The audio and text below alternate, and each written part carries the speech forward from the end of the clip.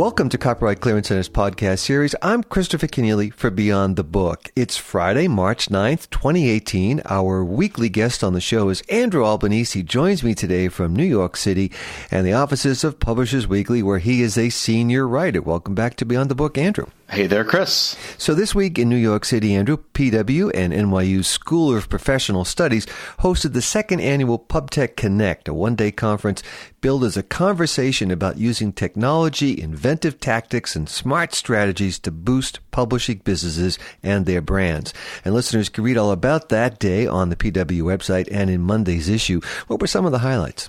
Sure. So as you say, this is the second year now for PubTech Connect. It's a one-day seminar, and it features some of the big players in digital media and in the publishing space. And I think it's really starting to show its potential. In starting the show, what we'd hope to do was bring together this wide range of new media and let's call them legacy media together in a room to talk about their strategies and successes and failures and their impressions of where things are heading in this ever-changing world we call publishing. And these included representatives from companies like Vox Media and Thrillist to The Atlantic and the New York Times, and of course there were book publishers there as well.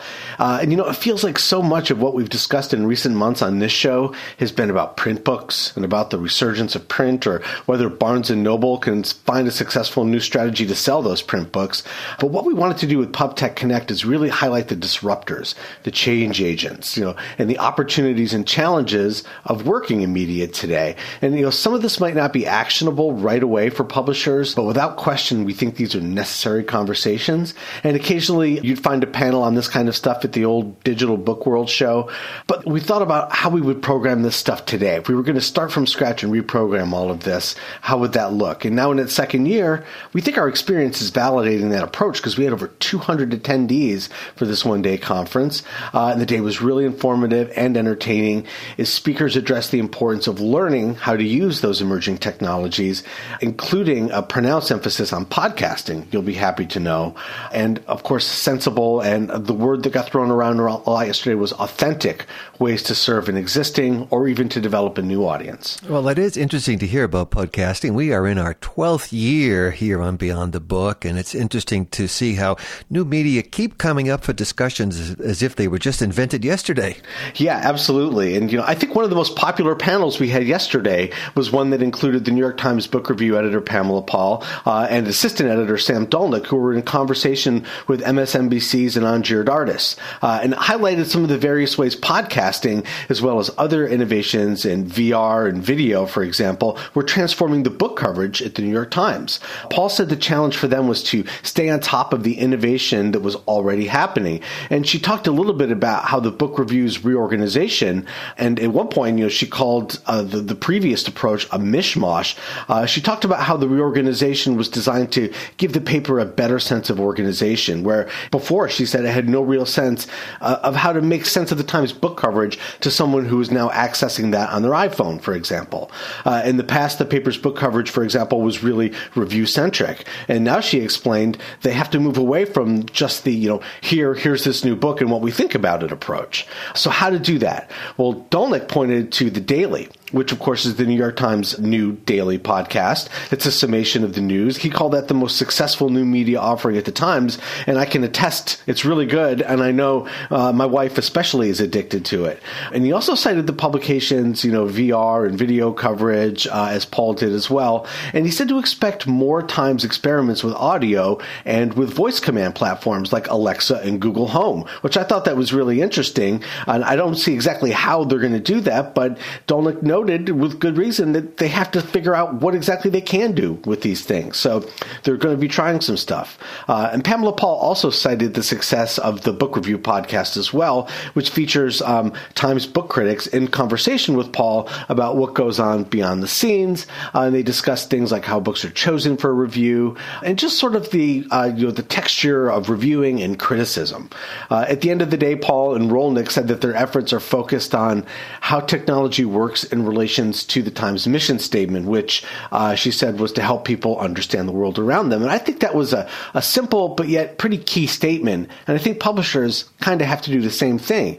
How can these innovations help publishers help their authors tell their stories and reach their audiences better? And I think that, of course, has already begun. And later in the day at PubTech Connect, in a slideshow and video presentation, Penguin Random House marketing VP Kristen Fossler showed how the publisher worked with the New York Times to create a virtual reality, this really cool VR experience around novelist George Saunders' best-selling novel Lincoln in the Bardo. She said that the video experience ultimately helped readers discover the book sort of outside the normal channels of book discovery. But again, I have to stress, PubTech Connect is, how do I say this? It's a more holistic approach to media conferences. It's about, seeing what people are doing. But I'd also say it's more about sort of seeing what's driving change and the importance of staying engaged with innovation. As one speaker noted, not every innovation is going to work for every company. Snapchat might not be the right venue for the Atlantic, for example. But you have to try, we're sounding cheesy here, because if you're not trying, you're dying. And there was another particular takeaway that I found especially interesting from the show about how media companies might want to look at their businesses today. And rather than try to sum it up, I asked our VP of Business Development here at Publishers Weekly, Carl Pritzcott, one of the show organizers, to sum it up for me. And so here's what he had to say. So this is Ben Lair, the founder of Thrillist, saying when he started the company in 2006 or 7, Bob Pittman was one of the initial investors in it. Bob Pittman of Time Warner fame. And Bob Pittman said, you got to know the 20-60-20 rule. 20% of the decisions you make running a business are like immediate home runs. You know it right away. 20% of the decisions you make in business are immediate flops. You're like, oh, shoot, why do we do that? Right away, it's bad. And then 60% in the middle are fine. They go along, they do okay. They do what they're supposed to do. And Bob Pittman said, and the 60% are what will kill you. And you can read all about PubTech Connect on the PW site. There's a couple of really detailed stories up now, and we'll have more in Monday's issue. And if you missed it this year, there, of course, is always next year. So please come and join us in 2019. When Beyond the Book returns with PW's Andrew Albanese, we learn that Barnes & Noble is reinventing itself yet again. I'm Christopher Kenneally for Copyright Clearance Center's Beyond the Book. Publishers Weekly Radio has the very best in book talk directly from New York City, the heart of the book publishing world. I'm Mark Rotella, Senior Editor at Publishers Weekly. And I'm Rose Fox. I'm a Senior Reviews Editor at Publishers Weekly. Join us every Friday for a full hour of exciting author interviews, best-selling books, and expert reports on the nuts and bolts of publishing. Every week, we make sure that you have the inside story of your favorite story. Take a listen at publishersweekly.com/PW Radio. I'm Christopher Kenneally for CCC's Beyond the Book with Andrew Albanese of Publishers Weekly. It's Friday, March 9th, 2018, and we are looking at the latest news on books and reading.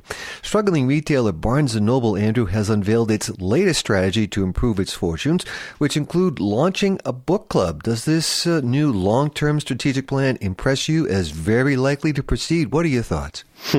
Well, it's a well-worn topic in the industry. And of course, on this show, it seems like every few weeks we roll out the latest disappointing numbers from Barnes & Noble and their plans to fix them. But this week's news, I have to say I'm kind of at a loss.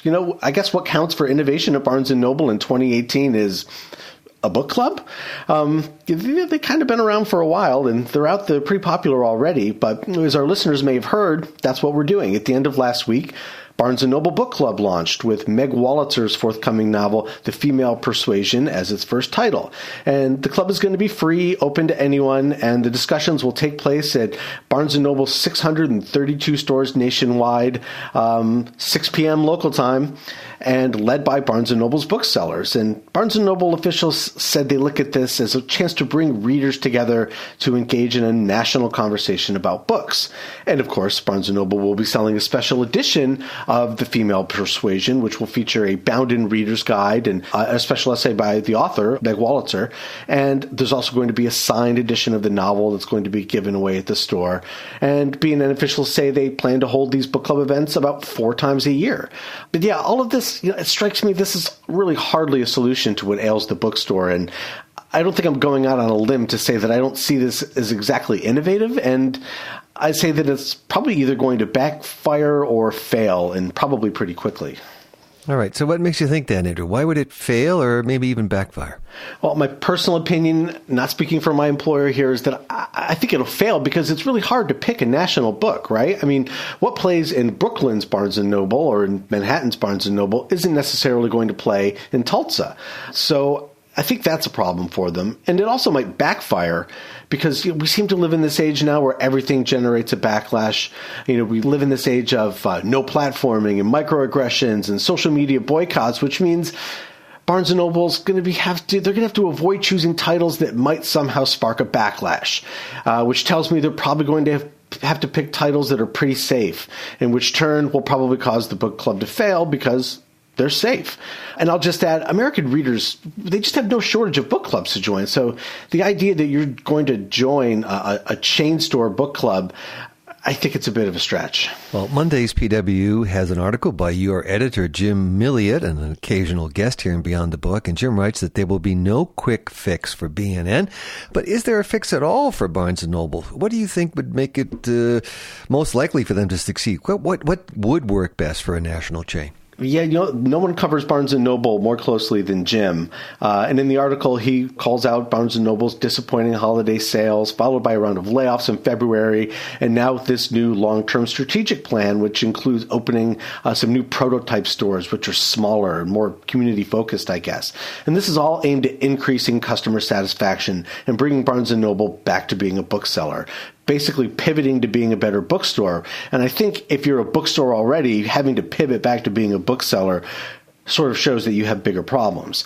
Barnes & Noble CEO Dimos Perneros warned that Barnes & Noble is going to require a significant multi-year transformation in order to put its focus back on books. And I think the company has an important place in the bookselling landscape still, and I know publishers feel that way, but its current approach, I'm still not sold that it's a workable solution, and here's why.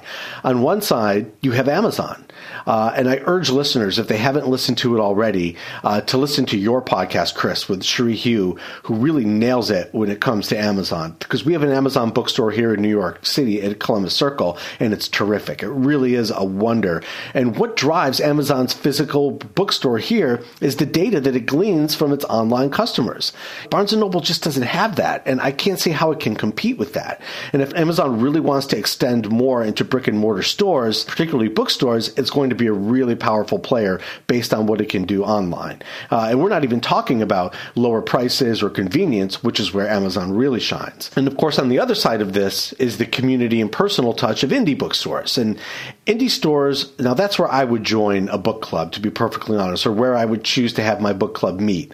And I don't think Barnes & Noble can pivot to outcompeting indies as booksellers. Barnes & Noble is the proverbial barrel tapped at both ends, on one sense, by Amazon and by indies on either side. And I think the challenges facing the retailer really sort of ties back to what we were talking about at the PubTech Connect conference and the themes that we've discussed here, which is you really have to innovate. You have to change, because if you don't, as Barnes & Noble is now showing, it's really, really hard to play catch up. Well, playing catch up on the Book World headlines, Andrew, is easy for us because you join us every Friday on Beyond the Book. And thanks for speaking with us today and every week. My pleasure, as always. Up next on Beyond the Book, for 2018, Los Angeles-based manga publisher Tokyopop has thrown a spotlight on the international women of manga. In April, Tokyopop releases the second volume of Ocean of Secrets from the artist known as Sophie Chan, who was born in Iraq and now lives in Toronto, Ontario. Moving from country to country across the Middle East and in Africa as she grew up, Sophie Chan eventually emigrated to Canada in 2014. The artist's own childhood and adolescence emerges in her manga work, though autobiography is not a dominant motif. I'm really in love with fantasy. It's always about a kingdom in a faraway land and a fairy tale that I'd love to tell. And even the type of stories I used to write when I was a kid, it was all fantasy. I do sometimes enjoy some psychological thriller as well as drama. Sophie Chan and shoujo manga, next on Beyond the Book. Beyond the Book is produced by Copyright Clearance Center, a global leader in content management, discovery, and document delivery solutions. Through its relationships with those who use and create content, CCC and its subsidiaries Rights Direct and Ixus drive market-based solutions that accelerate knowledge, power publishing, and advanced copyright. Beyond the Book co-producer and recording engineer is Jeremy Brisky of Burst Marketing. I'm Christopher Kenneally. Join us again soon on Beyond the Book.